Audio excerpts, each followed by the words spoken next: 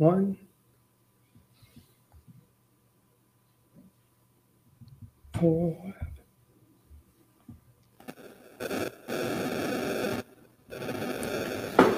Hey there, everybody. Hey there, everybody. Welcome to another episode of Lakers Detailed with me, Vinay, and Raj. Fresh off of a Game 1 victory in Chase Center up in San Francisco. Raj, how are you doing this evening? Oh man, days after wins, there's nothing like it. Nothing like days after wins. Wish these were a little bit longer. Obviously, I would like more than one day to enjoy and watch the film and just be able to sit in the glory of stealing home court. But we're right back at it tomorrow. But I'm doing well, man. How are you? How's your day off from really basketball? There was a Celtics Philly game which was terrible after the second half. So basically, just we got one half of basketball today. Yeah, I shared a bunch of tape. I rewatched the game this morning, very early in the morning. Shared Hmm. some cool clips, tape of stuff that I saw. But outside of that, I haven't looked at it again. I completely avoided the Boston game. Didn't bother to watch it. Didn't care to watch it.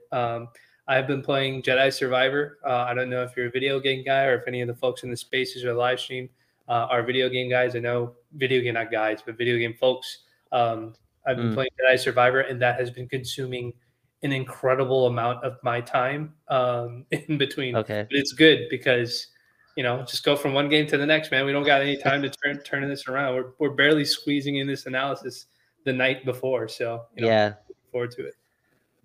For sure. Yeah, I haven't had a video game like console in like 4 years, I think. I had like an Xbox One. Yeah. It broke and then I just never replaced it. So I haven't played a video game in like 3, 4 years. The last game I think was like NBA 2K 20 or 19. I don't remember which one Yeah. that was the last one I think that I was on. So Yeah. I suck at NBA 2K. I think the last NBA game I was actually good at was like in '01 or something like that. And yeah, I'm just like you.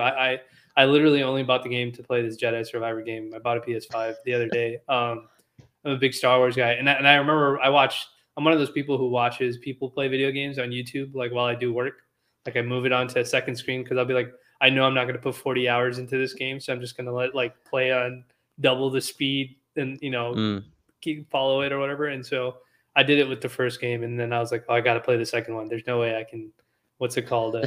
Just watch somebody play it. So that's what I've been doing since nice. then. I, so that last night's game was frantic. It was stressful, and then it was kind of nice for a little while when we went up by 14 points, and it looked like things were very much in hand. Right. And then everything went to hell again in Lakers fashion because we've done it all season long. Like last 4 or 5 minutes of the game where we just kind of let go of the rope and we just stop playing defense and stop trying to run our offense and stuff. But the Lakers pulled out a win, and that in the playoffs, it's really the win that matters. Doesn't matter if it's pretty or ugly. You gotta win. Mhm. That's just kind of how it works in the playoffs. What were the like biggest takeaway? What was your biggest takeaway from that game last night? So we did the preview here right before it, and I think I mentioned that this would be a miserable series, and I think like that's kind of encompassed game one. And obviously we went up by 14, and that was great. I thought that was really fun. But defending Steph and Clay, even Jordan Poole to a lesser extent, but that's going to be quite the thing to watch as the game goes. But I think it went kind of how we thought. The like headline I think we had was this would be Steph versus LeBron while Anthony Davis steals the show, and that's kind of what happened. AD kind of stole the show. 30 and 23 game for him, and I thought his advantages were there that like we kind of predicted. Looney was unable to guard him. He attacked him in space. But I think that game kind of told me this is going to be a very it's potentially going to be a long, should be fun series, but yeah, watching us have to defend them, and they're just never out of it. When they up 14, you know what I mean? Like that felt like up six basically, and it just took a little bit, right? It took like a few bad shots, a few tired shots, tired legs, and then boom, Steph and one, Clay three, Jordan Poole three, and then that just gets their wheel going in a way that like no other team has. So yeah, but we got one, and we got the biggest one to me. Game one on the road. That was, I saw some people complaining like it should have been easier. This is a Golden State Warrior. They just won the damn title last year. Like it's a tough place to play. They're 33-8 at home. That's the second best home record I believe in the league, behind the Memphis Grizzlies, who we just took care of. So, but those are the overarching thoughts that I had. What'd you think? Yeah, same. I'm in the same boat as you. I think it was one of those games where it's kind of fun to see our predictions kind of come true when it comes to what we think that the Lakers are going to do defensively, offensively. So, pat on the back to myself and you for accurately predicting almost everything that we thought would sort of happen in that game, at least in terms of like coverages, in terms of, I mean, we run down the list. We both said that Vando's going to be the guy that guards Steph. That did end up happening. Yeah. We both said that D'Lo has to be the guy that steps up out, within the starting group. That's exactly what happened. D'Lo had a phenomenal offensive game last night. We talked about not knowing what we were going to get out of LeBron James. We might not get a great offensive game. It's very clear that the foot's bothering him, but if he continues to channel his energy into the defensive end, the good things will happen. That's exactly what we got last night. Like Braun blocking shots and rebounding the ball and picking his spots.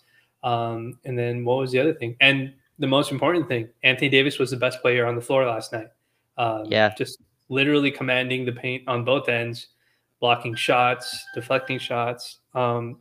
He was also doing this thing, and it's I wanted to tweet about it, but I couldn't find the right words to say it. But there was a point in the game where Anthony Davis was consistently like scaring people from taking shots while Yeah. also immediately turning around and getting the defensive rebound before like Kevon Looney could do it. And I wish I had the time to do it, but I wanted to do like a whole supercut of him just doing that over and over and over again, because there were some 50-50 balls that could have definitely gone gone in the direction of the Warriors, whether it was Wiggins or Looney that was grabbing it.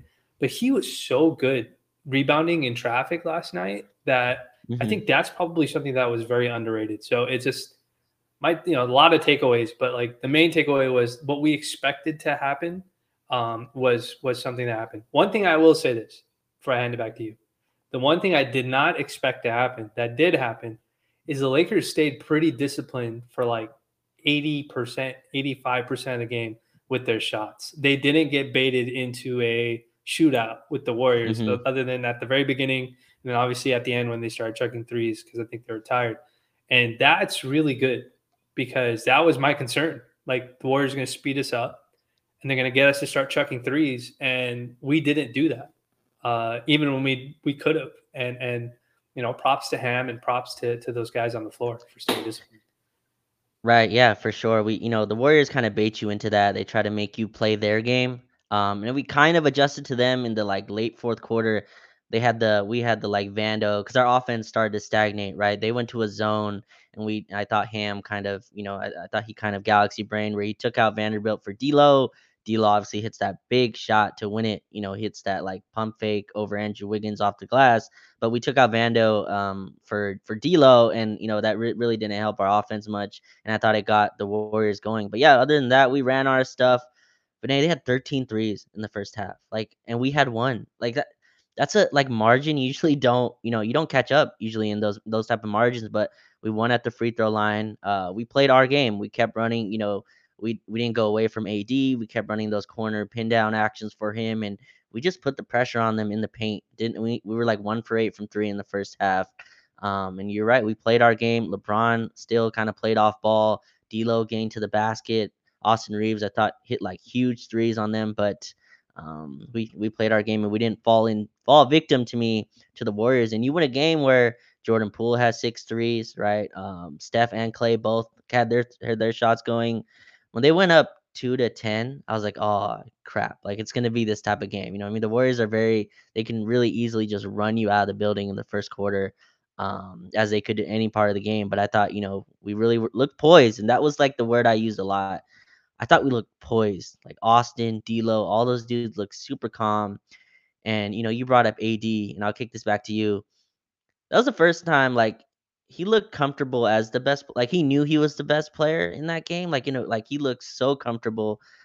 He had a play where like he faked the handoff and drove on Looney. Like just like easy stuff for him where it just looked like the Warriors had no answer. And I'm not sure really where they go with. I know like we'll go into adjustments later, but to watch him, Vinay, I know like this is probably early, but it feels like he's taking the keys, you know what I mean, of like of this team, and it has felt like that for a while. He's gonna have to do it a bunch more times, but he's looked super comfortable offensively and on defense.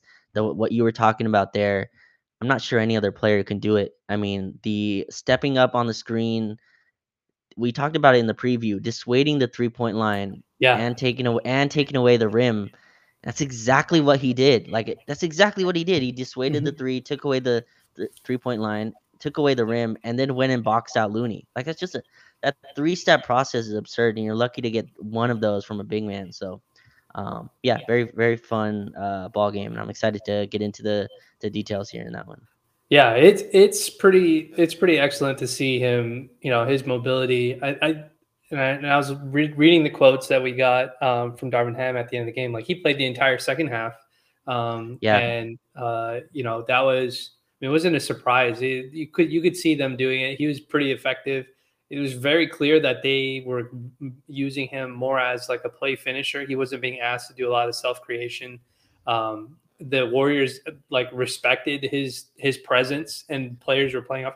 Like there was a point like D'Lo was getting. I think he almost got caught off guard. His layups were so wide open sometimes that yeah, he was like missing them, and I was just like I know everybody was just like, bro, why are you missing these wide open layups? But I was like, I think even D'Lo may have been shocked. Like you guys aren't going to close up the paint. You guys are just going to stay on Anthony Davis the whole time. And we talked about needing him to be aggressive, and he was aggressive, and that's exactly what we need out of like the role guys. Like play off of your stars, see what they can do.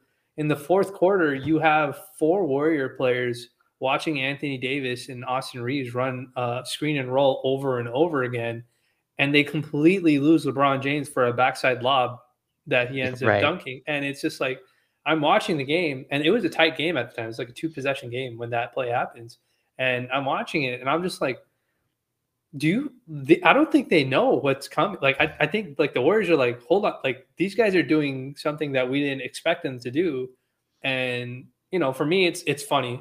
I mean, for us, it's funny because when we talked about Austin, we said like whoever you could tell who watches the game through Twitter. Like that's one of the things that I love about like uh, watching. Like this is my one of my old man gripes, I guess is what I'll call it. It's just like I can tell who's watching the game through Twitter based on how they complain about a player. And when they were complaining about Yeah, Austin getting too many free throws, I was like, oh, you guys don't watch Austin. You only watched him for like these couple of games. And so he only scored 10 points last night. He went 4 for 9. His majority of his job was to chase Clay around as best as he could, and just make him work and stuff like that. But Austin had some nice plays, dude. He had a snatchback pull up on DiVincenzo that he made. He had a nasty. relocation three after he made Curry go inside and come back out, got it back from Vando and drained the three. Like he had the lob to he just everybody stepped up in small pockets, and that's just what we need, man. It's the team win is what we needed, and that's what we got. For sure. Well, like let's start with D'Lo because I think this is interesting. I thought he had the most like, he's got the most probably criticism throughout this playoffs. You know what I mean? He's been up and down. Sometimes he's there offensively. Sometimes he takes 10 shots.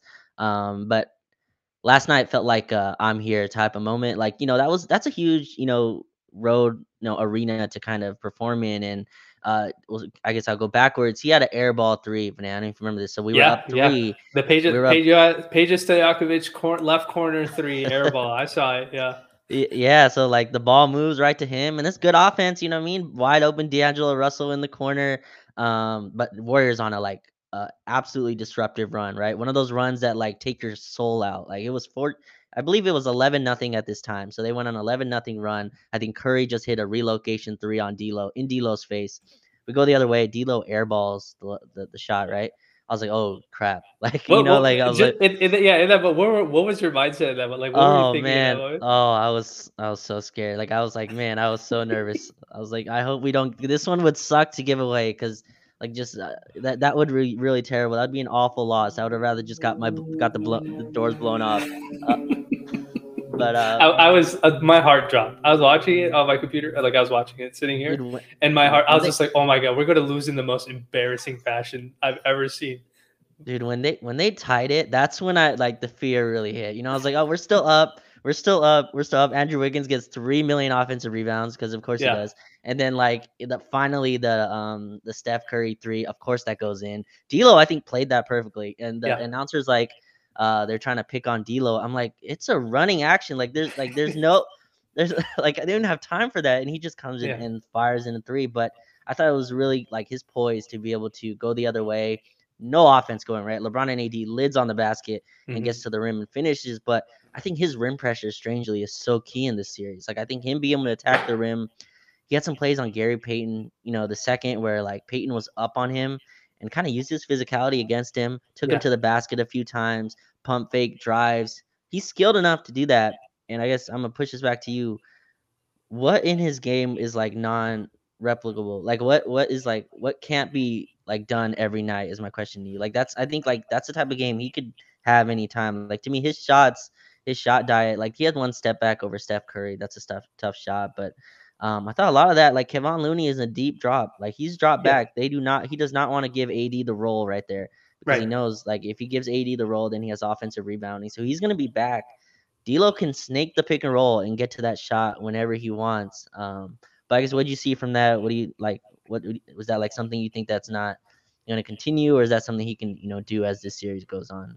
Yeah, so I think D'Lo is a very reactive player on the offensive end. So when he Mm, plays against guys that give very clear, like, so we both pointed out that he struggles with physicality, right? But he yeah. doesn't struggle. But there's a difference between physicality and over aggressiveness. And Gary Payton Jr. does it, or Gary Payton the second. He's over aggressive at times. So when a guy Mm, is over aggressive like that, you'd learn to use a counter. Like, okay, if he's gonna be super hyper aggressive on my right hip, I'm gonna go left. And D'Lo is talented enough and skilled enough to be able to attack with either hand. And so he can flip that. Like he can flip that aggression on you, and now you're in a position where you're stuck behind him, or you're stuck on his hip, or you're having to trail him too closely, and he can possibly draw a foul or whatever it is off your back pressure. So I think like the jump shooting is very replicable, like the open jumping, mm, the jump shooting threes, even some of the contested pull up threes, like they looked like they were in rhythm for him. They weren't ones that were very like desperation or anything like that. The only thing, it's not that he can't replicate it. I think the only thing that I'm sure that the Warriors film group, like the assistant coaches are harping on, is he got mm. some wide open layups, like wide Yeah. open layups. And I think they're going to be like, okay, that can't happen because if he's scoring this easy, like it's one thing to score a contested layup, but if he's scoring this easily, like I'm not kidding you, Rod. There was a play where like literally nobody stopped him from going to the rim, and there was another one where he actually missed the layup because he put too much jelly on the finger roll, and like I was just like, I don't know what the Warriors are doing, but they're clearly looking at somebody else on the court and letting him take these layups. So I don't know if that'll be replicatable. Like you might Hmm. have a situation where he's using his floater a little bit more, or he settles for that little pull up midi because there's somebody waiting at the rim for him, or maybe it's a drop pass to 80 or something like that. But I think the rest of it is fine. Like we can get the shooting, the ball Yeah. handling, the playmaking out of him. I don't think any of that is far fetched, and I don't think we got a great D'Lo performance, but I wouldn't say we got he had a game that's like an out of body experience. Like I feel Exactly. like this is what you should see out of him based on the two stars that we have on the floor. Right. Yeah. 9 for 19 from the field, 6 assists, only 1 for 5 from three. So there's Mhm. margin there to work with. But again, I just thought his poise and we're asking AD obviously to be just an absolute world stopper on defense. We're also making LeBron be extremely engaged, right, on the defensive end, having to step out on screens or chase Clay whenever he switched on him. To me, this is a Austin Reeves and D'Lo series in a really Yeah. strange, and Dennis And who, Dennis, yeah, he yeah, who stepped up. picked on, He had a phenomenal yeah, game. Yeah. and he picked on Jordan Poole all night, and that's gonna be a funny one-on-one series. Yeah. I know there's gonna be double techs and all kinds of stuff coming for those two as we There move. was some there was something going on. Did you Oh, you saw you 100%. saw you saw Poole do like the little antics after he hit the 4 point play off of D'Lo? Oh, Like he was, and I was just like, did they say something to each other? I don't know why Poole's like, I mean, I I don't mean, care, but I was just like, I didn't see any interaction between D'Lo and Poole that would make Poole do something like that. But then again, like Poole does stuff like that, so it's like, it's just yeah, and I'm sure D'Lo's just not quietly running back, right? Like I'm sure, like that's right, not. yeah, I'm sure for that's sure. not what's happening. I'm sure that's not what's happening either. But yeah, like I expect Jordan Poole and the guards to get in some kind of scuffle, not scuffle, but some technical fouls Some given out. some some Uh, chit chat. some chit chat, yeah, some pleasantries being exchanged. But yeah, like I think this is our guards on offense series, and we have two of them, Austin and D'Lo, that should be able to punish their Yeah. coverage. And obviously, we'll get into the rotation adjustment. I Hmm. think the Warriors will get to. But Kevon Looney's gonna play in this series. Like he has to. Like they He have has to. no one behind him and Draymond. It's just them two. And Looney cannot sit in a like he cannot be up on those screens unless they start switching a little bit more, which I don't expect. The Warriors don't switch much anyway.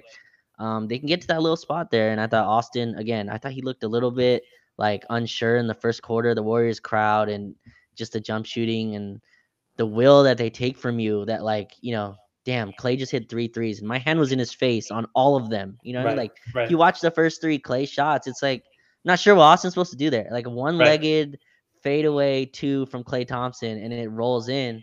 And then you could see Austin's face, like, "Are you freaking serious?" Like, Yeah. I gotta do, and I gotta go chase him around again on the next possession. But I thought our guards were so good, and they let kind of LeBron be so super engaged on defense and then pick Yeah. his spots, Vinay, offensively. So Yeah. I think them two just as a guard pairing are going to be so huge in this series and making Steph work, right? Austin putting Steph in jail, making him defend, D'Lo making Steph defend, Vando when they try to hide on him, attack the offensive glass. I think that's a big Right. part of this series that Sacramento just wasn't able to capitalize on against them. Yeah, it's there. You have to play the game of attrition, right? Like you can't just have Hmm. like you can't do the thing that the Warriors do with Draymond and Gary Payton and Looney, where they're just like not involved in the offense at all, and they're just playing defense, only playing defense all the time because whoever's guarding them or on the other end, they're just getting rest on those possessions as long as everybody else is doing their job. So Austin being involved, D'Lo being aggressive, Dennis being aggressive, any combination of those three guys being aggressive when they're on the floor is like tremendous. Like that, it's Hmm. any points that we get out of that is super helpful. And it's necessary because you have to play the game of attrition. Like you have to.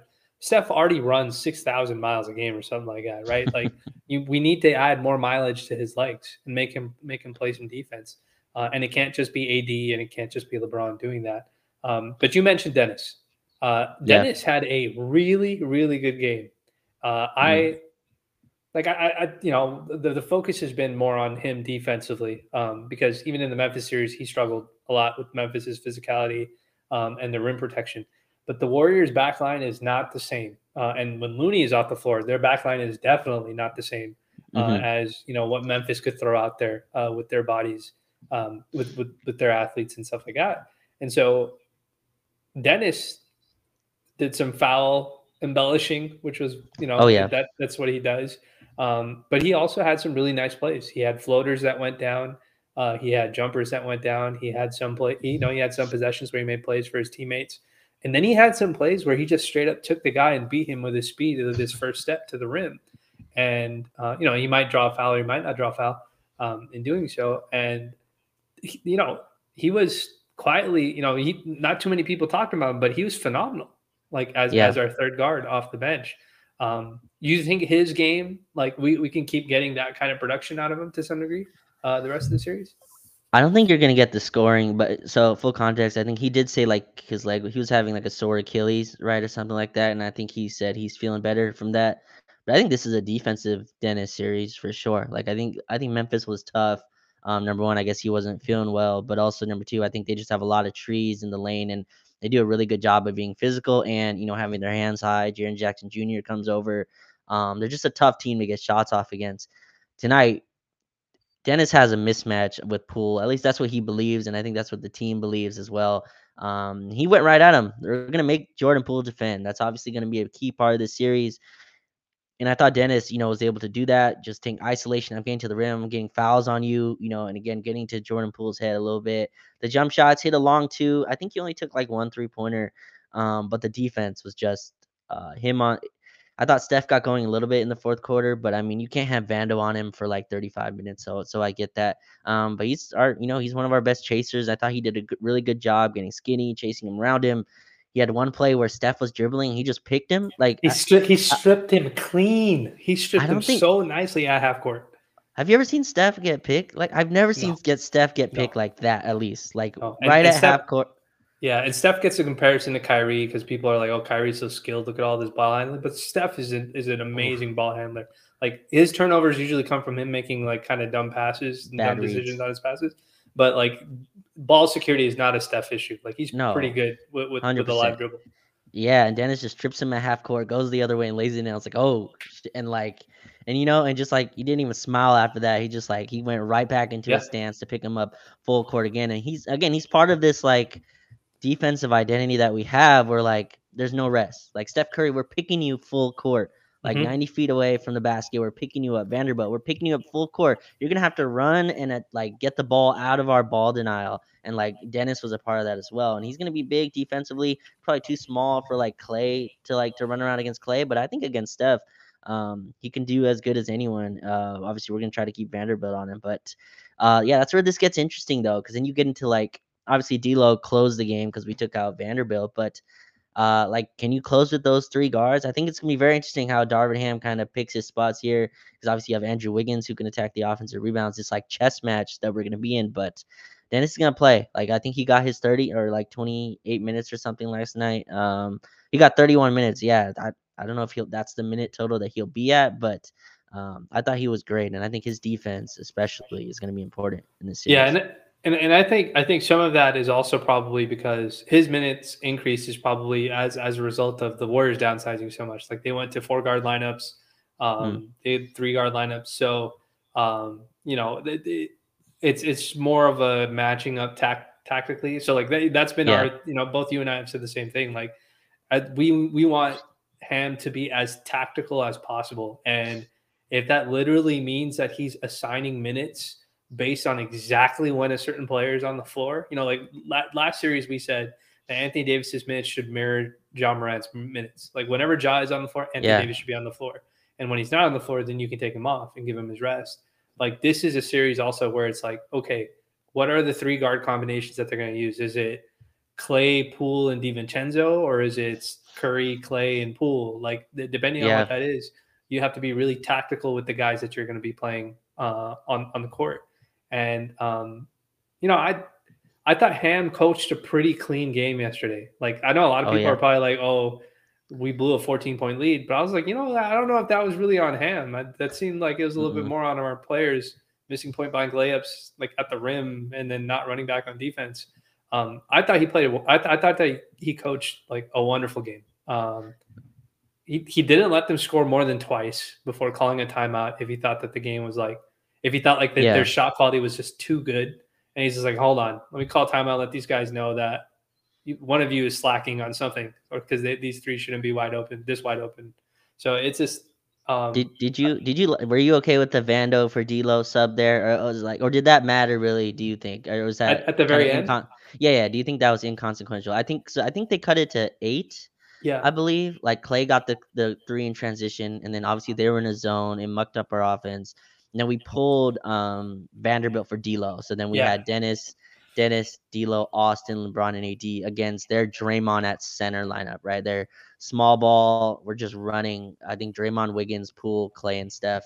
What do you think of that final substitution there? Is that just like kind of you think that really didn't matter at the end of this? Well, no. I when I thought about the logic of why he did that, I Yeah, assumed the reason why he did that was because the space. Braun and AD weren't scoring, and Yeah, maybe having another ball handler, having another shooter out there, at least even functionally a floor spacer would have been helpful. Like I know D'Lo shot a couple times, but I don't think the calls were for him to shoot the ball. I think the Lakers were honestly freestyling their offense when they went to a zone. And like we talked about this in the regular season, like the Lakers freestyling their offense when Braun is less than what he normally is as an average player is not good, because if he's not rolling, like even as an average player, like things can go sour really, really fast. And I think he played D'Lo to hopefully bring some high, like obviously D'Lo airballed and then he made the shot and then we finished the game. But my concern, I don't have an issue with it, and I understand why he kept Dennis on the floor also, because Dennis is more of an offensive threat than Vando is, and they'll just in a zone they won't even look at Vando at all. And end of game, it's a close game. Vando's probably not going to shoot the ball either. He's probably going to try and get it back to one of the star guys. So I don't know if I have an issue with it. I think the idea behind the substitution was correct. I think the execution by the players on the floor was not good, is what it was. Because, I mean, we had a play where LeBron got all the way to the rim and missed the point-blank layup.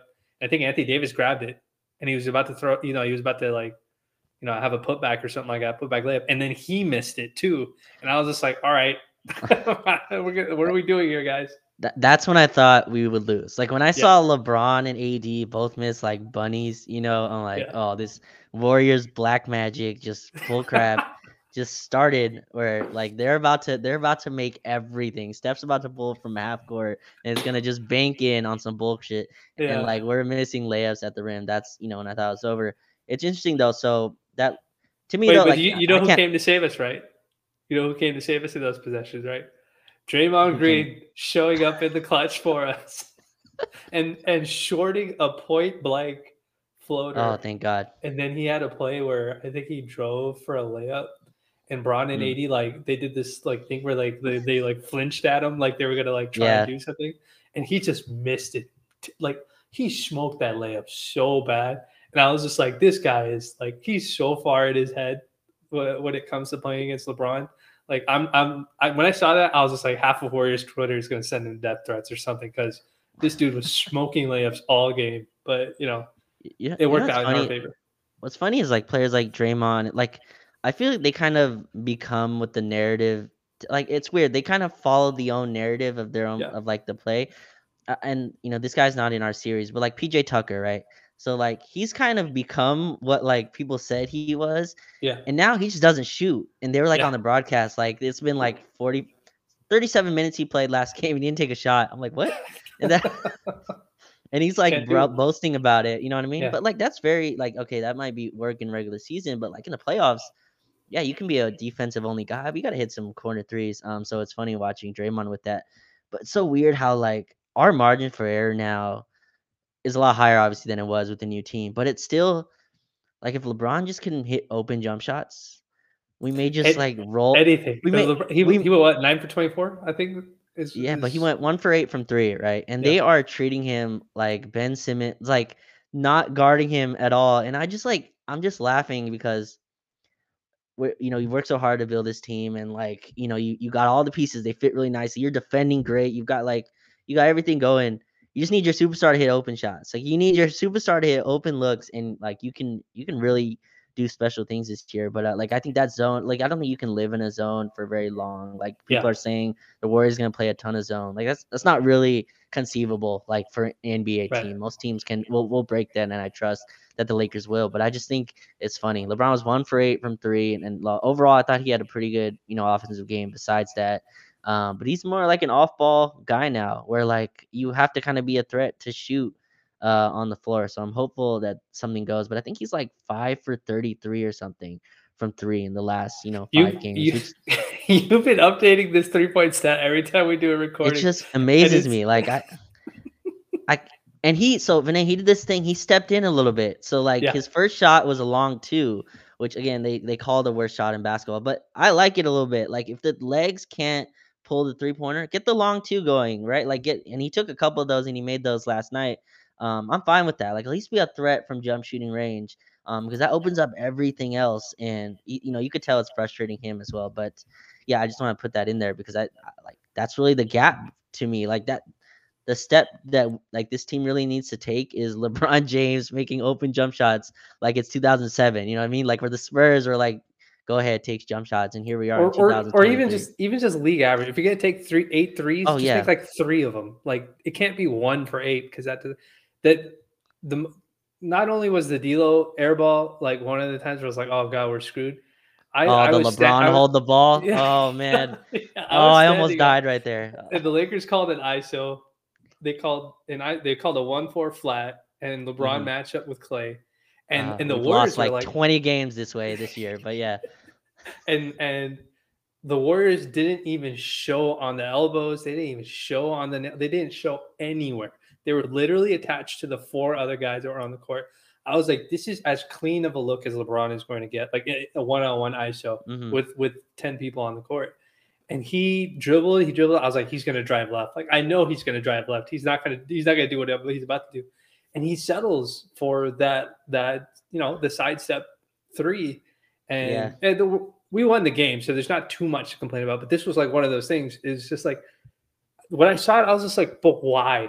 Like I just looked at my TV and I was just like, why? Like I get it, your foot's not there. I completely understand that, but why? Like why now? At no point in the game have you just wanted to take that shot. But why would you take that shot now? Why not just call for the screen? Call Austin to run that go screen with the guard, and then let him take that shot, or D'Lo or Yeah. Dennis, whoever, anybody else.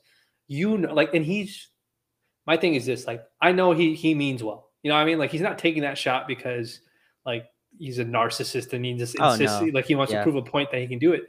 But my thing is, like, I know he's also hyper aware of the fact that he is bricking those shots at an alarming rate, and he's got to stop taking them. And look, some of the threes that he took look really nice coming out of his hand. He had a couple catch Yeah. and shoot They threes. went in and out. Yeah. Yeah, that looked really good. So I'm not saying don't shoot threes. I'm just saying, like you haven't made any. Like and Right. this is going to be like the Ron Artest thing. I already know it. If we do get like to the finals, there's going to be a game where he hits one of these fucking shots, and people are going to be like, "You doubted LeBron. You need to apologize to him." It's like, no, bro. Like he's not been making these shots. He's got to stop taking step back threes, contested step back threes, like and whatnot. But sorry, I got off on a tangent on that because I saw that and I was just like, bro, we're gonna lose this game. He's gonna keep doing this every time. But like everyone knew it was coming, right? Like everyone knew, like that's the shot that was coming. Like, and he, we do this a lot. When we were up, what, 3? I think he hit like the free throw as well, right? Because he got fouled or something when we were up 2, and I was like, just split these, and he did split them. That's where the bar has gone for when they go to the line. I'm like, just split it, and he did. But yeah, like I think his jump shooting will be key in this series. The Warriors are going to continue to really pack the paint. I think they're going to be even more extreme in that. And look, Austin and D'Lo can carry as much as they can. But you give your stars a 14-point lead in like a fourth quarter of a playoff game. That's when they take it home. Like that's when they're supposed to take it home. You get a 14-point lead in the fourth quarter with 6 minutes left. They should take it home. But I think it's just interesting, and I think there's other things we can do. I love him as a screener. I thought that really opened stuff up, especially when they go super small. I think him screening for D'Lo and Austin is something we can work with. We had a few like double drag actions, so that I think is tougher for them to cover. They don't like to switch Steph in those plays, but yeah, I think LeBron's jump shooting will be so interesting. And let me ask you this, because I think we said this on the preview as well, but like obviously Dylan Brooks got all these jokes, as I guess deserved or not, whatever, however that works. But I think like he has a little bit more in his back pocket than like Andrew Wiggins. I think LeBron can at least post up Wiggins a little bit more than he could in the last series. And he got a few post ups where like he got right to the front of the rim and just laid it in. And then there's other ones. We went to this Vando Wenyen lineup where he kind of just forced like pocket passes and they were turned over. Do you agree? I think this is a post up LeBron series. Sure. Like I think this is a series where like he can really punish at the rim because they're not going to leave AD. They're scared of the offensive rebounding. Plus AD's a lob threat. They're going to stay at home with him. But I think there's like real offensive advantages for him to like work through the post and not have to, like we talked about, just like isolate against Andrew Wiggins 35 feet away from the basket, because that's where he's good at. Andrew Wiggins is really good at slapping the ball away. He's going to move his feet, extremely athletic, so he's going to elevate with you. But in the post, at least LeBron can kind of bully ball him. So do you agree with that? Like that's kind of where he can get his offense from? Yeah, and I feel like we probably haven't seen it as much as we'd like to because they've been running Wiggins, Draymond, and Looney together. especially in those starting lineups. But I would be a betting man that I'd put money on if they go to that smaller lineup, and we're going to talk about what adjustments we think both teams are going to make. But if the Warriors play smaller, which they Hmm. did in the finals last, and it was one of the things I thought that they would do, like they may take Looney out of the starting lineup and start Draymond because they've done it against us in the regular season before for the sole purpose of trying to speed the game up. They like, I don't know if Looney was hurt or what it was, but they would run a Huh. lineup where it was like Steph, Clay, and Poole. I don't know Right. who the fourth guy was. It wasn't Wiggins. It might have been, I forget. It might have been Kaminga at the time. And then they played Draymond at the five. And the entire point of that lineup is to get the ball out as quickly as possible. So one of those three guys can get like basically an open shot, an open three in transition. If they do that, and I think they'll have a lineup combination that has that on there because they've done it before. Um, if they do that, that is the lineup where I would like to see like LeBron really dominate in the paint. Like, because AD is going to get the attention he gets because he's just the biggest dude on the floor. But LeBron can really pick on Klay Thompson or Jordan Poole in the post if he wants to start mismatch hunting. Yeah, it's interesting. When they went small, I didn't realize they went to like a 4 guard lineup with that, right? Because they don't have many, like they don't trust Jonathan Kaminga for some reason. He played great against us in the home game, but he's just in Kerr's Yeah, JaMychal Green doghouse. got minutes against us, surprisingly. Yeah, JaMychal Yeah. Green and hit 2 threes. He had 2 threes in 5 minutes and was a -5. How do you do that? How does that even? I'm not sure how that even works mathematically. But yeah, like so Advanced they're stats, baby. Plus minus. yeah, analytics. But like, so he's not playing Kaminga, and they had this lineup. I think it was Draymond at the five, like DiVincenzo, Moody, Clay, and Poole. I'm like, wow, that is really small. And I think if they go small, like I think that's where we go big. Like, like we stay big and we attack them force versus skill. And yeah, I think that's a place LeBron can really get attacking, and that's a lot of work for Draymond to like keep AD off the glass and then also protect the rim against LeBron. And I think that's where we can really get going. So, yeah, I think that's an adjustment that they'll make for sure. They're definitely going to go more small ball, probably more on ball Steph. I know we'll get to that, but I think the Lakers, I don't like game 2 is probably going to be more Golden State heavy. That's just kind of what happens when you win game 1. I'm so fascinated by this series because I think a lot of stuff in a went the Warriors' way. Like they had 21 threes in that game. Obviously, we destroyed the free throw advantage. I don't think it's going to be that big of a disparity in game 2, but I do think that we're going to have an advantage there. We also, I think, shot 24% from three. So yeah, I'm fascinated how this series moves forward. Yeah, it was. I think I saw that up and down my timeline from Warrior folks, like all these statistical categories that they won as a team, where they had Hmm. huge pluses, and like the only thing the Lakers had was like free throws, and that was the biggest difference. And I think it's a little misleading. I know I'm sure you've seen it, like Laker fans, Warrior fans arguing about like the free throw disparity. It's like, well, you guys shot 53 threes, which is a ton of threes to shoot. Like you're not getting fouled on all those threes, Yeah. especially when they're wide open and you're making all of them. Like it's very hard to shoot free throws when you're making a ton of threes. So it's like, is this bad or is this good? Right. That the so we talked offline about what we think the adjustments are going to be. Oh, sorry. Before I get into adjustments, one last guy I wanted to talk about as positive. This is a theme I think it's going to carry on within the series. Vando was Oof. fantastic defensively. Yes. And I want people, and one thing I just want to point out is like screen navigation. When we talk about navigating screens, there's a lot to screen navigation other than just like avoiding the contact or getting Yes. skinny or anticipating and stuff like that. One of those things, like one of the things that's a part of, we talk about like rebounding motor, rim pressure motor. Those are two different things.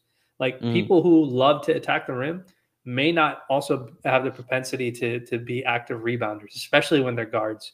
Like loves to go to the rim. That's his motor. He loves going to the rim. But Dennis isn't some outstanding rebounding guard. You know what I mean? Like that's not his thing, even though he loves to live in the paint. When it comes to screen navigation, motor is an element of screen navigation. And Vando at his size may not be the best at shedding screens, meaning if Yeah. Kevon Looney delivers a good angle on a screen, Vando's gonna get buried by it. And You it's know? moving, but yes, Yeah, yes. yeah. He's gonna get buried by. Yeah. You just reminded me, like Draymond trying to tell the when he got Oh the man. technical, him trying to tell the ref. He's just like, oh, like you can see he's motioning, like he's moving. Like I'm sure the ref is just sitting there. He's like, come on, dude. Like you're telling me, like he's like, come on. Yeah. Just props to the ref for not laughing because if I was a ref, I probably would have started laughing if he was trying to explain that to me. But like, there's a level of motor that's also required. Like, you got to Mhm. eat. Like, if Steph is taking two screens to get an open shot, that's the design of the play. If it starts in one corner and ends on another corner, then he might get past one screen really nicely and cleanly and then get hammered on the second one. But it's still, because he has a great motor, he's still following all the way through because maybe, Anthony Davis is taking away a passing angle. And so it's a slightly, it delays the pass that actually gets to Steph once he gets to his spot. And by then, Vando's already closed out on him or he's closing out on him and contesting that shot or changing his decision making on that. Like, that is a very underrated aspect of defense that people do not appreciate in the NBA. People don't even appreciate defense in general in the NBA, but that is such a small part of, or it's not, sorry, it's such an important part of being a great defender. There's no theatrics with it. There's nothing. It's just literally you're watching this guy chase people around. And we saw Austin Reeves do it with Clay. Even though Clay was making shots, Austin just kept running. Just keep running with him. Keep Yeah. running with him. Same thing with Dennis. Just keep running with him. We know that they're going to make shots. They're too good of shooters for them to keep missing at a high volume. But they'll eventually miss at some point. And like you have to make them keep running. And I thought Vando did a phenomenal job, even outside of the deflections and the steals that he may have gotten off of Steph's passes. I thought he did a phenomenal job just staying with him. Like Yeah. there were plays where Draymond would typically throw a pass in front of Steph to set him up for the layup, and Draymond wouldn't throw that pass because he didn't know. Like, because even Steph was like, "Should I make this cut?" Because Mhm. Vando might jump this pass the passing lane, and that only happens if you have the motor and like the stickiness to want to stay next to that guy. So I just want to call that out because, like, I can DM you and be like, bro, watch Vando on these plays. Like, watch how he's Yeah. chasing these guys around. And if you laser focus on just him chasing guys around, you'll be amazed at the level of athleticism that's required and the motor that's required. Because Steph is insane, bro. Like he will run for Nuts. 23 Yeah. seconds and still get a shot off. And you have to have a guy who's willing to do that with him. And Vando did it for a lot of that game. Yeah, and they said on the broadcast that he asked for this matchup, right? They said like he went to Darvin Ham and said, "I want Steph Curry." Whether that happened or not, who knows? But like that's what they said on the broadcast. But yeah, like his ability to so he only played 26 minutes. It felt like he was out there for every Steph minute though, which I think is a compliment to him. Like it felt like he was on Steph the whole time, and he had the ball denial on him and just picking up full court and making sure he knows like I'm there the whole time. Like again, he's not gonna. You went into this really nicely. Like he's gonna get hit on a few screens, but some even like just pushing on your points there. His relationship with Anthony Davis, like defensively, I think like so. I tweeted this earlier today, but like we don't really think about pairings in terms of defense, right? Like we think of it more on the offensive end, two guys who can create their own shot. And defensively, when we think about it, we usually do it in terms of like two wing stoppers, right? Like Jason Tatum, Jaylen Brown, Kawhi and PG, etc. Like, oh, they have two wings they can throw on your best players. But we don't think about from like a pick and roll or like a screen defense. And they are like gaining more and more data every like on actions every single game. Like the relationship of like if I'm pressuring, you're back, or if I'm back, you're up, and like stuff like that.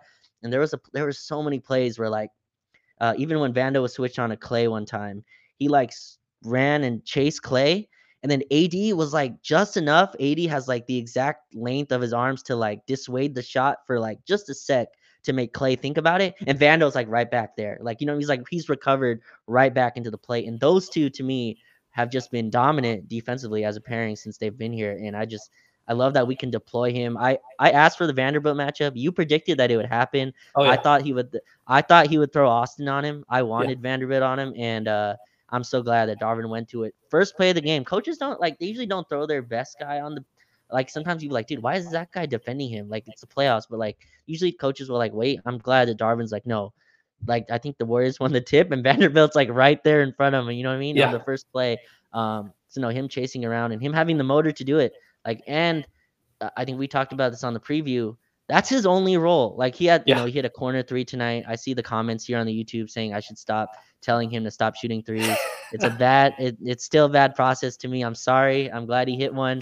But like his only role is to chase around Steph Curry or to defend. And you know, Yeah. Vando, if you can make some plays in transition, it'd be appreciated. You know, if you can finish a couple of those. But like his only job is that, and there's nothing else for him to focus on. And I think that's such a luxury to have in your starting lineup. And he's just so versatile as a defender. We threw him on John Morant, Luka Doncic, Brandon Ingram, and now the test of all tests to me, Steph Curry. Yeah. Yeah. And he was phenomenal, you know, but the Lakers did have some issues here and there, like when it came Mm-hmm. to their coverages. So it wasn't all, you know, amazing and Yeah. fantastic for all 48 minutes. There were situations, worthy mentions in the YouTube chat, like, you know, Troy kept shooting gaps. He was gambling a little bit on the angles, you know, and some of Yeah. it's also, he kind of got phased out of the last game of the Memphis series. And then now he's getting thrust back into a brand new series with Tough spot. a brand new team. So, you know, there's a little bit of difficulty with that. And, you know, I think he'll get better. Troy has actually been one of our very steady role players throughout the entire regular season too, as well. Troy, I think he hit a big three, I want to say, Yes, huge at one corner point, three. Mm-hmm. a corner three when the game was tight. So that was also, and I think that was one of the threes that helped build the 10-point lead to begin with, Mm-hmm. before in the third quarter. So it's like, you know, obviously these are role players, so it's like you got to take the good with the bad too, to some degree. But I think they'll improve. Hopefully they cut some tape. They're like, look, don't take these angles. Just stay right on his hip. Just trail him. Don't worry, Anthony Davis will help you out, or whoever it is that's in that vicinity will help you out. I think there's a lot of good defensive tape that they can see and be like, okay, I know where to help you now, based on how you're chasing him around and what this guy's trying to do. And I think that'll be good for the next game. Yeah, so like really quick on Troy, I've seen that as well. You know, he obviously tried to shoot some gaps, but obviously Troy being a role player, not just that, he plays super hard to me. And also the Warriors are so unique, Vinaya, which is why I'm like winning game one to me was so huge. They're a team you have to adjust to playing to, especially when you just played Memphis, right? Like I know Troy didn't play the latter half of that series, but just in general, they're a team. They're the only team in the league where like you mess up just a tad, like you mess up just for a second and it's over. Steph and Clay read those screen actions better than anyone in the league. They fade it when they're supposed to. You know, they curl it when they're supposed to. Like they know exactly how to come off to be open. And I thought, you know, Troy messed up a few times, but I thought he played super hard. I thought he chased Clay as much as you could. Again, he cheated some of the times trying to shoot the gap, but that's really hard instinctually to like be like, oh, I have this steal right here. And then when you don't get it, obviously Clay curls for an open shot. But I just want to throw that in there because I think you're right. I think Warriors are a team you kind of get used to playing a little bit later. Like as the series goes on, their motion offense becomes less and less like destructive to you. You're able to stay with their shooters a little Yeah. bit more. And I thought even like later in that game, they kind of scrapped the motion stuff. They're like, here, Steph, like you just have the ball. So I think that's a precursor to what the series will be. But yeah, I just want to throw that in there with Troy. He's got to be better, of course. He's got to chase correctly. He shot the gaps way too much, but I also think that's an adjustment for a guy like him to make. Yeah. Guarding Clay is like that's a really tough, jump from like who he was defending before in like second units against Memphis. Yeah. And like a good example of somebody who may probably struggled with playing a team like the Warriors because he's too unfamiliar with their style plays was Rui. Like Rui had a couple of Yeah. nice offensive plays, but he had a play on defense where he was playing way, way off of Draymond, but he just allowed Draymond to easily set up the DHO. I think for Clay or Mm-hmm. Steph, I can't remember, or it might have been Poole. One of those three. It's always one of those three. One of them for a DHO, and he was playing too far back, and he Mm-hmm. made it too easy for the guy to get a super clean look. And I think Ham pulled him, and then was like, okay, like we can't risk these kind of small areas. So like I would imagine Rui's going to be one of the guys who's probably sitting with one of the assistant coaches saying, look, you can play off of Draymond, but you can't play this far off of Draymond because you're basically telegraphing what their offense is going to be for him, and they can just run pitch and catch with that DHO action. So like I said, we had some good, we had some bad, we had some Mm-hmm. absolute craziness towards the end of that game, but the Lakers came out with a win, and both of Yeah. these teams need to make adjustments. what is the first adjustment you would say that the Lakers should definitely look into making in game two? Yeah, so it's interesting. Usually, like the winning team doesn't make too many adjustments. You know what I mean? Like mostly when you win, a coach kind of waits for you to adjust to them.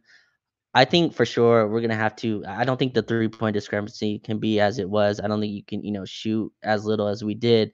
And I think one adjustment is to try to get LeBron some better looks. I think that's gonna be key in this series.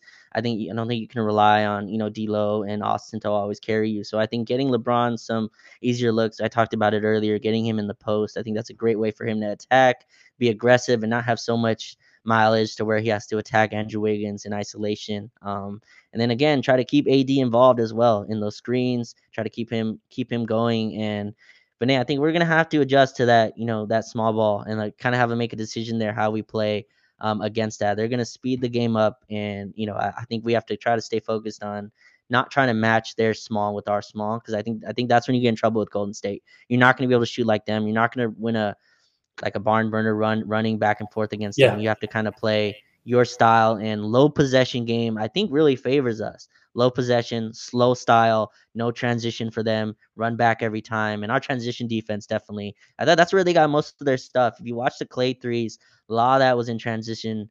Jordan Poole hit some prayers. I mean, like just absolutely fling The some. the 4-point play, I messaged you this, like the 4-point Yeah, play he shot, like it didn't kicked his leg out. even, yeah, like he was looking to draw. I don't even think he was like trying to make that shot. It looked like he was just trying to get the foul on that play, and it went in. But like, that's when he did that. He was kind of messing around with D'Lo after that, after the foul or whatever. But dude, like some of his shot selection was like, what are you like? What, I don't understand some of these shots that you're taking. Like, where in your mind do you think?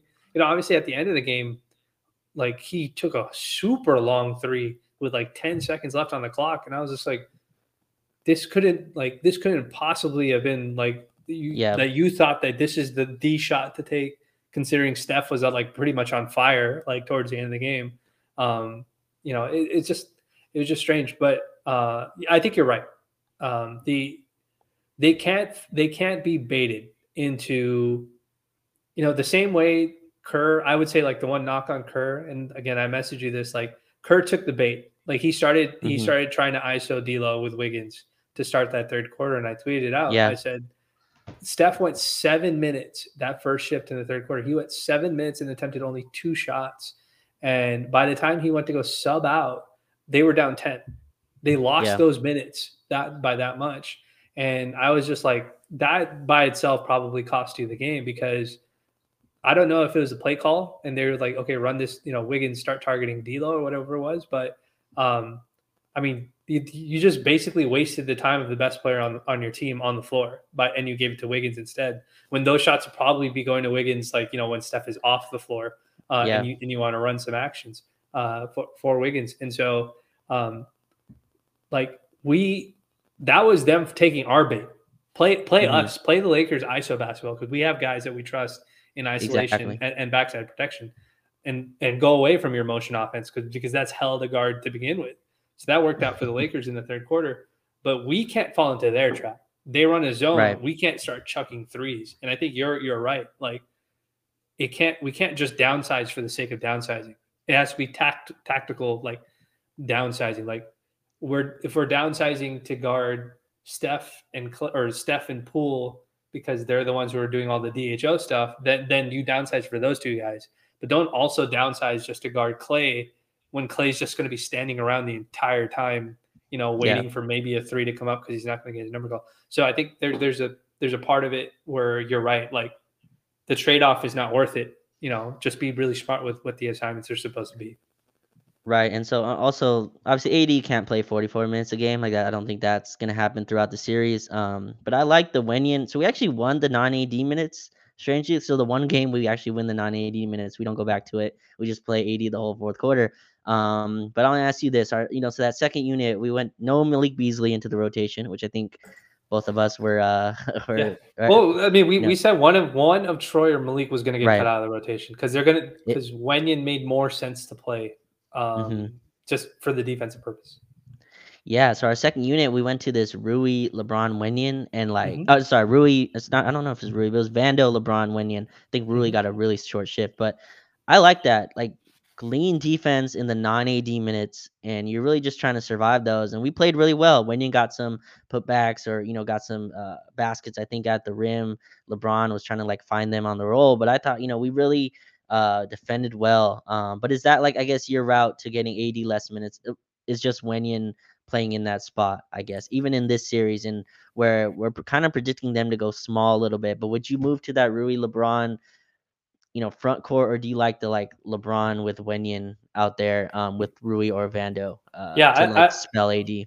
yeah, I really like so they played Jermichael a little bit to try and space the floor out too. I think during Mm-hmm. those lineups, I want to say I don't remember if they overlap, but no, I do like that because if they downsize further, there's this thing that so the Warriors have this really bad habit of overcommitting to the driver. And if that Mm. driver is like like somebody like LeBron James, they overcommit way too much.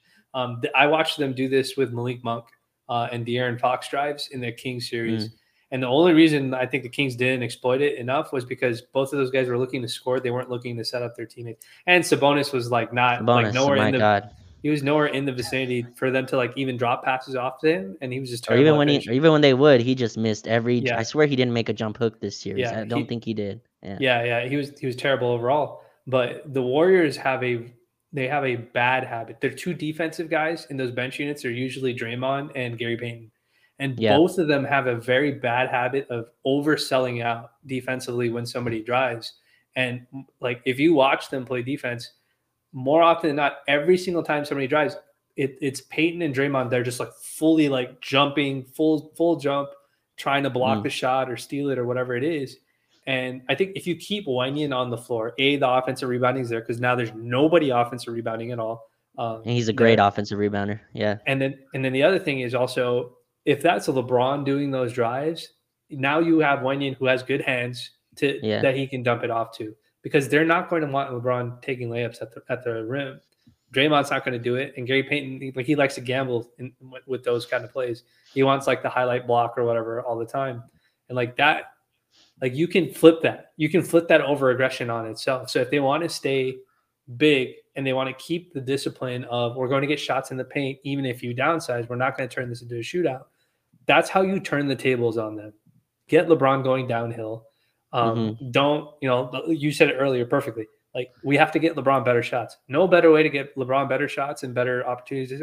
Get him downhill.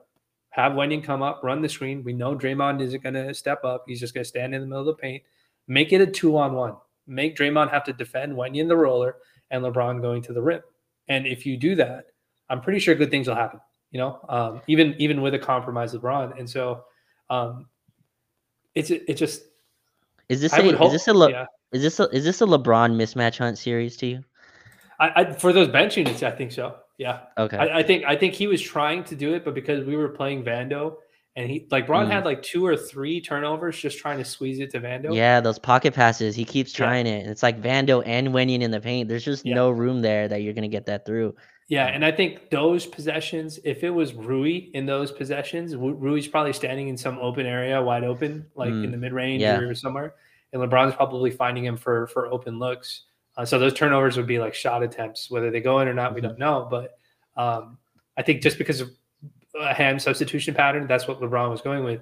But that, like, remember, like, basketball is much more complex. You don't just drive Sure. for the sake of shooting. You drive to set up your teammates. Sometimes people just Oh yeah. drive just for that purpose. And Braun is ultra IQ. Like he knows that if I Hundred post this percent. guy up, somebody is going to come to help, and there's going to be a slip cut or whatever it is. And so, um, I for those bench lineups for sure.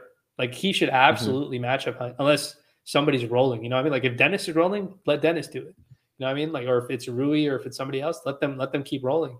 But he should absolutely match up Hunt, especially if they downsize. Like there's nobody that's probably better at knowing exactly what needs to be done to get a quality shot They than LeBron. they really don't have a choice but to down. Like they're not even playing their size players other than really Jermichael Green, who played backup center a little bit for them as well. It was really just to pull AD out, right? And Jermichael Green again, like I said earlier, hit 2 threes, was 2 for 4, was somehow a -5 in a short stint. But yeah, I agree with that, and I think the number one reason I like it, especially in those second units, I think in the starters it's tough. I think we can get eh, the mismatch hunting kind of takes too long sometimes. I feel Yeah, like that's the only issue right now. Yeah. yeah, and I don't know if that's our screening angles or what it is, but like the switch is just not coming in the way that it usually is. And Golden State's very good at this throughout their whole dynastic run. They don't give up switches very easily. They're very used to being able to like cover at least for one person. They, right. Steph doesn't really switch as often. They're very good at helping and recovering. You'll even see this before even the screen happens. Steph will be like motioning like to get his guys into the correct rotation play so that he can recover back to who he was guarding. But I like it because it doesn't take as much wear and tear on LeBron. They're going to send to whether that's Jordan Poole. GP2, I think that's a little tougher to do too. I think he's a better defender. But funny with GP2, it kind of allows us to roam. It gives us a roamer to to position on the floor. I think that's an interesting chess match as well. We forced GP2 to take 2 threes that we were more than inclined to let him take. Ton of possessions completely went to hell for the Warriors just off the strength of two non-shoot, like them playing GP2, and we talked about this, them playing GP2 and Draymond together, not only two guys that can't with Looney sometimes, can't shoot, they don't shoot the ball, and they're literally playing so far off of them and looking at the other three guys that it's like, that's why I'm like, I'm positive, dude. Like Kerr is probably going to look at this and be like, I can, like, if I'm going to play non-shooters on the floor, it can't be like for long stretches of minutes unless we have like a huge lead. And it has to be very, very specific. Like it can't be like, oh, my normal rotation is to play 15 minutes of Draymond and Peyton together. That's not going to work. But because that's the Lakers can do the same thing. We can be like, okay, we're going to play Dennis, non-shooter, Wenyen, non-shooter, Vando, non-shooter. But Dennis can get to the rim. Like Dennis can score. And Wenyen has touch around the rim. There's a huge difference. Well, the catch to that is like, if they don't do that, where do they go? Right. And I think that's the interesting thing that I'm thinking about, because if not, then it's like that lineup I talked about earlier. It was Draymond with like 4 guards. I know Moses Moody plays up. I still think of him as more of like maybe wing. You want to give him wing, that's fine. Yeah. But it was Moody, Clay, Poole, DiVincenzo with Draymond. And that's a real lineup that they use throughout the game. And they try to push the pace with that in their second unit. And to me, that's a lot of guys where LeBron can just be like, hey, come here, screen for me. I'm putting you in I'm bodying you in the post. Maybe I can hit a dump off past the Wenyen, or Vando's cutting, or we get offensive rebounds and really spell again the non-AD minutes. I'm just trying to break even, really, like in those like tie, whatever it is. If you can increase the lead, great. So yeah, I think that's kind of where we go with that, and yeah, it'll be interesting. But let's get into the small ball, because I think. Yeah. Is that a place we have to adjust a lot? So I think Draymond at center is what everybody's screaming about. I honestly don't think that's what they start with. I highly doubt Steve Kerr starts game 2 with one of Looney or Draymond on the bench. In the Kings series, I think he waited till game. Well, obviously this is different. Draymond got suspended game 2 and game 3. He got suspended. Sorry, he got suspended game 3, and then he came off the bench game 4. I think he eventually made it back into the starting lineup in game 7. I think by game 6, I think he was back in the start. I don't remember, but you're right. Yeah, he eventually did start. He went back in the starting lineup, I think by halftime of one of the games. Yeah, forgot what it was. Right. Yeah, they started Draymond and Looney together. But yeah, is that a place like we have to? Again, the playoffs are about who can adjust to who. Is that a place we have to adjust anything? So that's just putting the context out there. There's Draymond, Wiggins, Clay, Poole, and Steph. Is that something we have to adjust anything that we're doing? I don't think anything adjusts. See, because what's going to happen with that? I'm just trying to remember exactly what they would run when they were playing the Celtics and they tried to run that lineup. Like they want to, when they run that lineup, they want to run high pick and roll, like almost half court pick and roll to get Steph. Yeah. Basically that 30-footer, which is like automatic for him if nobody's in front of him, with the goal of getting Anthony Davis to come all the way out. The problem is that, as crazy as it sounds, when you do a high, like if I'm the coach, like I don't know if this is the right thing, so don't hold me to it. But like if you're running a high pick and roll that high up, it's actually okay for Vando to go underneath the screen because he's still so high up. Because Draymond Yeah. is not a scoring threat. He's not a No. threat to do anything with the ball. They're playing So 4-on-5, definitely. yes, so you're always playing 4-on-5. So the reason why I used to work with Boston is because they would run that high pick and roll. They would run it like right so that as Steph came off of that screen, he would be like right at the 3-point line. But Mhm. if you have to run that farther away, just because of the strength of AD, let's say AD plays that a little bit higher, right? He's playing it at the free throw line instead of being all the way in drop. Like there's this we talked about in the last space or the last recording. You still have a 6'8" guy handing off Steph to a 6'10" guy, 6'11" guy, and Anthony Davis, and you're not losing anything. Like they can just switch it. And you still Yeah. have LeBron on the backside helping rebound. You still have Vando on the backside. That means that now what you've done is now it's Vando versus Draymond rebounding the ball. AD is out on an island. Let's just say AD is out on an island by himself against Steph. And you still have LeBron on the backside too as well. So Steph has to get by AD. And he may do that. Steph is world-class player, so he can definitely do that. It's not like uncommon. Or he's got to shoot over AD, which he can do too as well. I'm not going to say he can't. Mhm. But again, now the game has become Steph ISOs. Clay's not touching the ball. Jordan's not touching the ball. Draymond's not doing any short action. There's no rhythm to the game. It's just Steph. Does that take out his, does the game of attrition start working against Steph in the fourth quarter? So it's like there's a give and take with everything. They can try it, and I'm sure it'll be successful, like to some degree.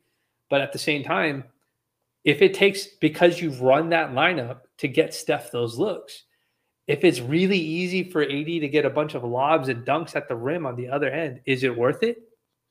Is the shot quality, the difference in effort when it comes to getting the shots that you want? If you're having to do a Yeah. lot and we have to do a little, that has to count for something.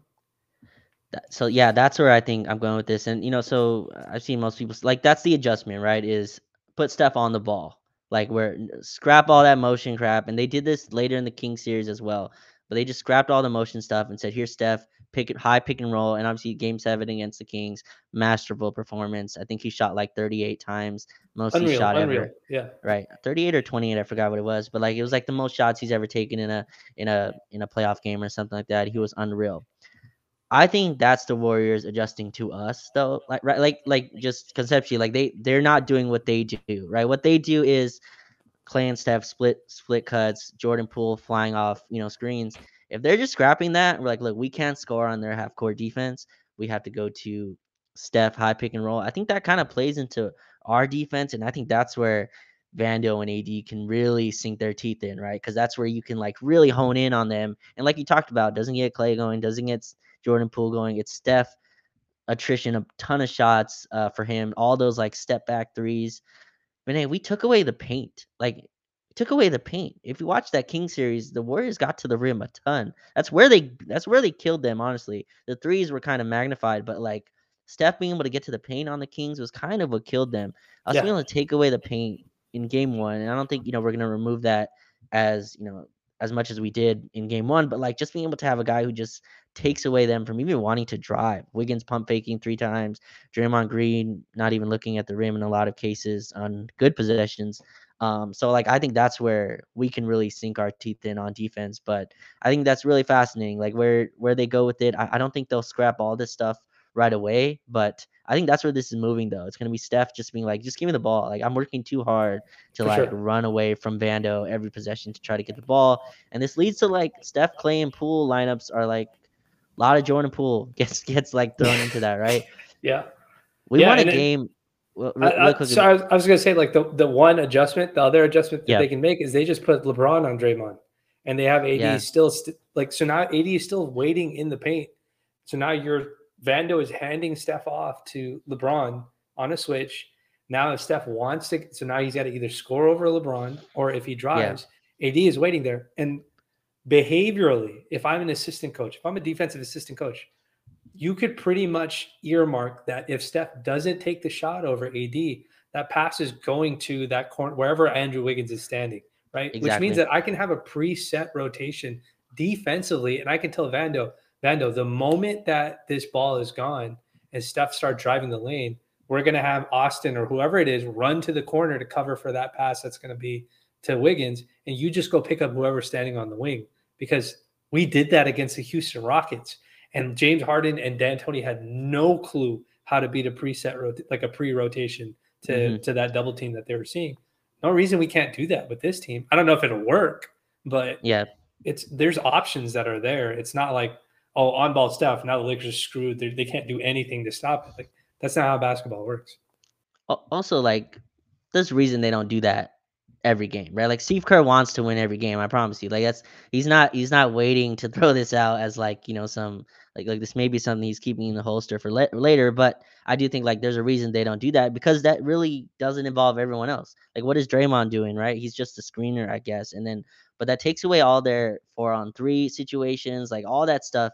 And they didn't get that much of that in game one. Against the Kings, they got a ton of 4-on-3 where, the short roll, because the Kings just sold out. They kind of gave up after a little while and just like, we're trapping the ball screen. We didn't do that, which is really, I'm glad we never fell for no matter how many contested threes went down, we never fell for all right, full out blitz, because that's what the Warriors want. When you blitz Steph, now you're in their wheelhouse. Now the pocket pass, or throw over the top to Looney or Draymond, and it's a lob for Looney, or a kick out for Clay in the corner. But we never did that. We kept the integrity of our defense. We're like, look, if you're gonna get contested threes over Anthony Davis's long arms reaching out, well, we'll kind of take what that gives you. But yeah, that's why it's so interesting to me, like, where they go in game two. I think they're going to play more. I think LeBron was kind of okay with kind of giving Andrew Wiggins like a little opening, right, as well. Wiggins has not shot well, I think, in the playoffs. He's now he's 2 for his last 13 from 3.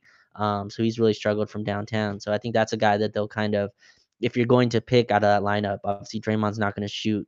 So it'd be, Steph, Poole, or, Clay. I think Wiggins is the guy. You kind of have to live with him taking semi-contested threes. But yeah, I'm interested where the answers come from here, because I think, we found a lot of stuff, and there's still a lot of margin where we can kind of work with. We didn't play a perfect game one. There's a lot of stuff to still, a lot of meat on the bone still to work with. Yeah, I think for sure you're going to see much more on ball Steph for sure. Yeah. But again, the on ball Steph stuff is like, he's a prolific scorer, so he's going to score. Even if he's not on ball, he's going to score. It doesn't matter.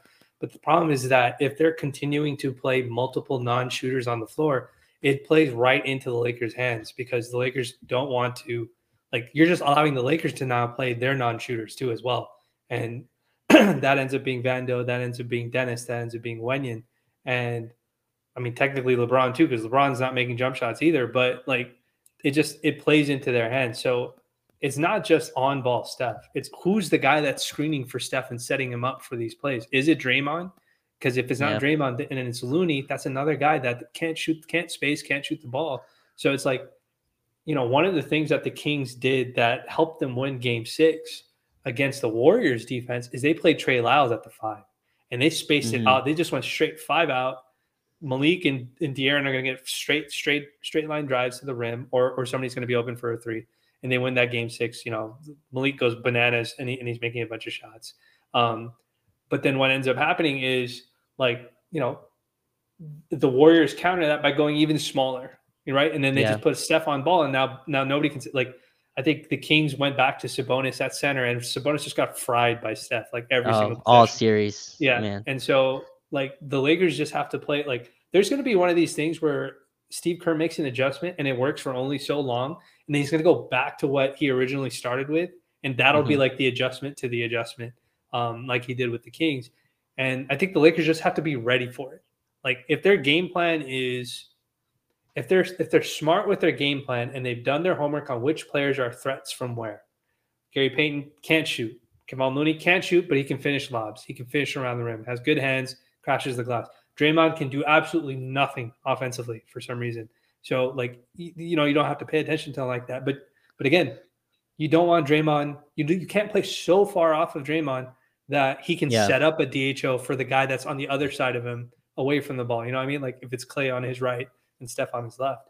And so, like, just being smart about it, I think is something that, it'll be really, really important. But there were possessions of pick and roll basketball that they ran in the first game, and I thought the Lakers defended it really well. And so I would expect it just to happen with more volume if they go with more volume for that pick and roll.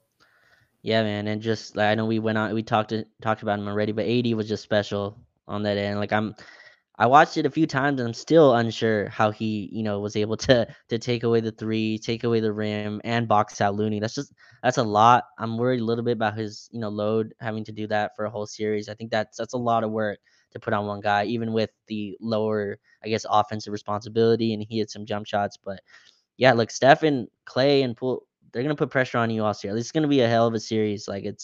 I called it again a miserable series to watch. That last, 5 minutes kind of exemplify that, like why they're just gonna be tough to put away.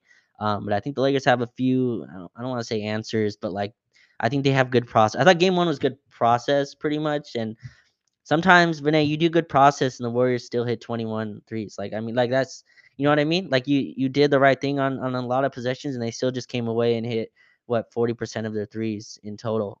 But you forced them to shoot 40% from the floor. So that's an interesting like chess match. Like, can you continue to do that while threes are raining on your head? Like, can you be consistent and disciplined in your defense? Like when they run off these screens, you're like, damn, they just hit six threes right now and cut our 10-point lead to 2. But can we still be consistent and being like, no, my job is to make sure that I show high, try to dissuade the three. He take a contested one over me. That's kind of life. But I take away Looney's role. I take away the offensive rebounding. I plug all the other parts of their offense. I have to kind of live with Steph and like if Clay's gonna hit long twos contested, I think you kind of have to like live with those, or if like Steph's hitting the long two. Those are shots that you're gonna have to kind of give up. But yeah, it's interesting where they kind of go from here. But to steal Game 1, man, after what this season was and what this season started and where we were end of February, 24 and 28 end of February, to be like 3 wins away from the conference finals. Can you say that out loud? Like three That's wins pretty. away. That's Like pretty crazy. Yeah. In yeah, general, it's just crazy to think just where we were at and what the outlook yeah, was. I mean, LeBron deleting the "I'm not going to miss the playoffs again. This hurts a lot" tweet. Like even LeBron was like, "I don't think we're going to make the playoffs yeah. until the trade happens." So Lost it's some like, hope. so it's not like nothing wrong with that, but it's just him being human, and he was getting lit up in the quote tweets anyways. People were pulling that tweet over and over again. But yeah, like the adjustments will be very interesting to see. I definitely think we'll get more on ball. We'll get more pick and roll Hmm. out of it. I think the Lakers are going to try and squeeze the floor again. Like they're going to try and squeeze. I messaged this to you. There's only one of two ways that this is going to go. One way that it's going to go is Steve Kerr is going to not really make too many adjustments. He's probably just Mm. going to tell his guys, stop fouling. Like that's literally probably what he's going to tell them. Be like, stop fouling and you win the game. And he'll change the volume and increase the volume of on ball, like Hmm. Steph possessions that he gets ISO or pick and roll. That's one way. And then the other way is something more extreme, which is what we've been talking about this entire space, which is he will exclusively separate Kevon Looney and Draymond's minutes away, and he'll avoid playing both of them together at the same time, like he did with the Kings, because the Kings were basically using the fact that they had two non-shooters on the floor against them, and he had to space them out, and then only use them in pockets of moments to sort of win games in Game 6 and 7. So those are like what I would consider two extremes. Like one is play better, the other one is like play better. We didn't really lose that by that much. We played really, really good basketball. Just this didn't go our way, so we got to play better defensively. That's one way, and the other way is to actually really tinker with lineups and stuff like that. So I'm not sure which one he's going to do. I think you're right when you say that, like game 2 is probably not a time to make an extreme decision. Like Yeah. he clearly didn't make that extreme decision until they went down 2-0 to the Kings, and he realized that he had to make a change. And I mean, Draymond got This like they also won game, yeah, but it's also home court for them, right? So it's a yeah, little different. Like for the King series, they knew like we can go back home and split this and split it again. But this is different. Like I think they're gonna treat. I think this is a game 7 at least for them. I don't think you can go down 2-0 and lose both of your home games. yeah. That's true. Like Considering how bad they've been on the road, yeah. like at least historically this season. Granted, they did win two road games this last series. Mhm. Yeah, it'll be interesting to see. It'll also be interesting to see how the Lakers adjust their coverages. Chasing some of these guys around, like you said, like some of these guys did a phenomenal job chasing guys around, and Clay still hit the contested jumper. And sometimes you just got to be like, okay, that's just what happens. Like, we're doing the best that we can. So I'll be really curious to see. The one wild card I am curious about is if Draymond gets very aggressive scoring the ball. Like he did that in Yeah. game 5 against the Kings because they were playing so far off of him. He might try to do that against the Lakers. Just like fake the DHO, like, balls to the wall, go right to the rim for a layup or a dunk, galvanize the crowd, get the rest of the guys into it. So it'll be interesting to see if that card gets sort of pulled. Because if he has another bad game where he's missing layups, the noise is going to get very, very loud for him.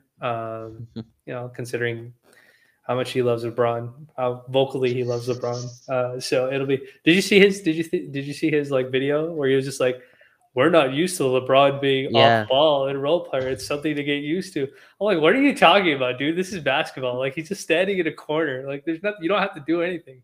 Like you still just the ball's in front of you. Just play defense." And so it cracks me up. He's the explanation he was Yeah. trying to give. Man, he went live right after the game. I was like, man, that's just Bro, that crazy. guy is He's crazy. talking adjustments like right after the locker room. You know what I mean? Like Steve Kerr gives his speech, and then Draymond hops right on to like live. Like what are we I doing? mean, he's this is new media. That's what they hashtag new media. That's what they keep calling all the player podcasts and stuff like that. Yeah. I don't it is what it is. More power to him. That's what he wants to do. He's definitely going to end up transitioning very, very smoothly into TV 100%. for that NBA on TNT. But Rod, we covered a lot. We're right at the hour and a half mark. That seems to be I hope Yeah. the folks, I mean, people have been riding strong. I mean, we've had over 300 people in this space for an hour and a half listening to us talk about these two games and the adjustments. I'm going to be very curious to see how things go. You'll be very curious, I imagine, to see how things go. I think they can still win game 2. Like if they come in with the same, like my main concern is we're going to lose game 2 because we're going to be like, oh, we got the split. We're good. Mentality. Yeah, like they kind of seem like that's what happened with like the Sixers Celtics today. Like from what people were telling me, they're like the Sixers, like Harden went 2 for 14, and like I don't know if that's what happened or if Boston just thoroughly beat him up, but like I just don't want to be complacent. That's all. I will say this. So I don't know if you got to see the post game quotes from LeBron and AD after the game, but No, I didn't. Okay, so it was a very different tone than like after they won game 1 against Memphis. Game 1 against Memphis, you could tell they're like, oh, we did our job. Like we stole home court. Like we wanted to show that we belong in the playoffs. Yada yada yada.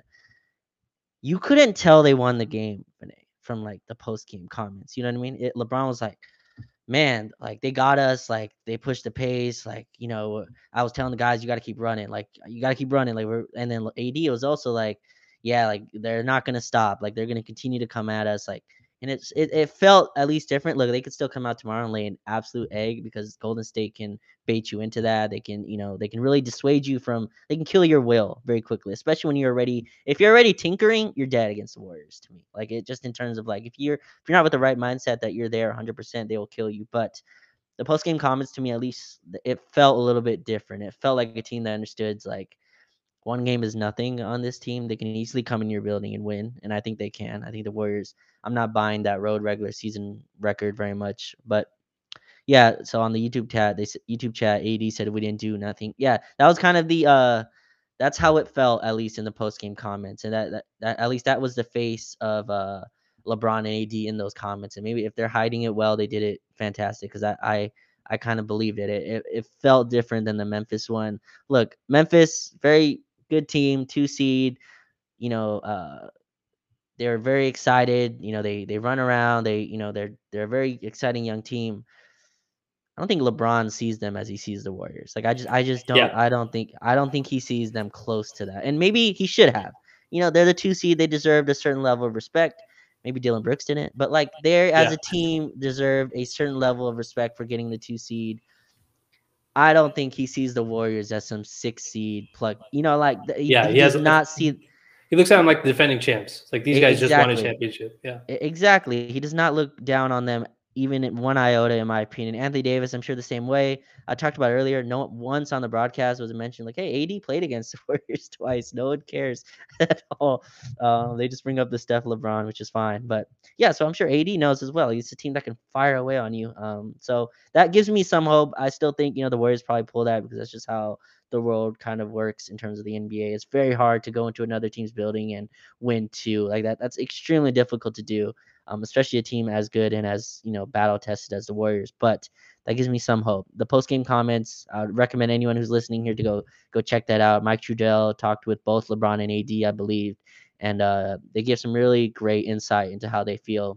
And I think this team, Vinay, has legit advantages that the Warriors can't fix in one day. Like I think this team really does have the size and just the ability to overpower you physically against a team that plays very small and plays a lot less shooters than you would think for a Warriors team. So Yeah, it's gonna and be we said interesting. and we said this in the last in the first space, like this, or when we did the series preview, like this is not just a series of who can make the most shots. This is very much a series of like you have to be able to outlast the other team. Like it has to be rebounding. You have to have motor.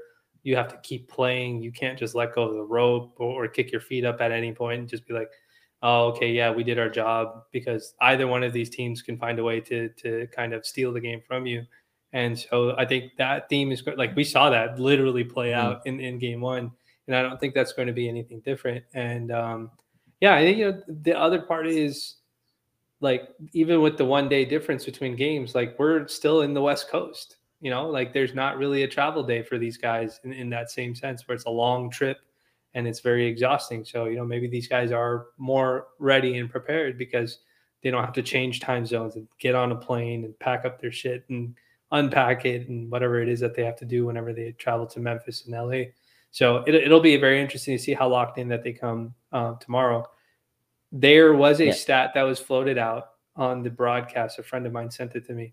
When the road team wins game one, I think the last 14 games have been won by the home team. Game two, yeah, they're 14-0, 15-0, I think, including Boston's win today. Um, okay, so the numbers don't favor the Lakers for sure in terms of the win column, but this team can do things, and I think yeah, this matchup is a little bit different compared to that Sixers matchup with Boston. yeah. There's still strengths and weaknesses that can't necessarily just be fixed in a single day. So I'll be very curious to see how they approach this, and if they come in locked in and they keep it close. Um, and the Warriors have to squeak out a win, that's going to give me a lot of like confidence in our home games, games 3 and 4. But Yeah. if we go in and we just kind of, like you said, lay an egg because we're happy that we just got a split, then we'll be like, oh, I don't know, man. Maybe we shouldn't give them momentum going into game 3 and 4 because there's not really that many days in between games. So, Right. mentality will be a big part of it too, for sure. Right. You don't want to give this team anything. And final thing for me is it's really interesting. So this series obviously is every day from now on. And people bring up the Warriors playing game 7 and then having to jump on. But actually, since game 5 and they've been playing every other day. So you know what I mean? So I don't know how much that factors in, but I think that is they get no rest. There's not like a game 1 game. There's no rest. It's every other day for them, and it is for us as well. We just played AD and LeBron 40 plus minutes. They talked about the fatigue at the end. You could tell by the shot selection.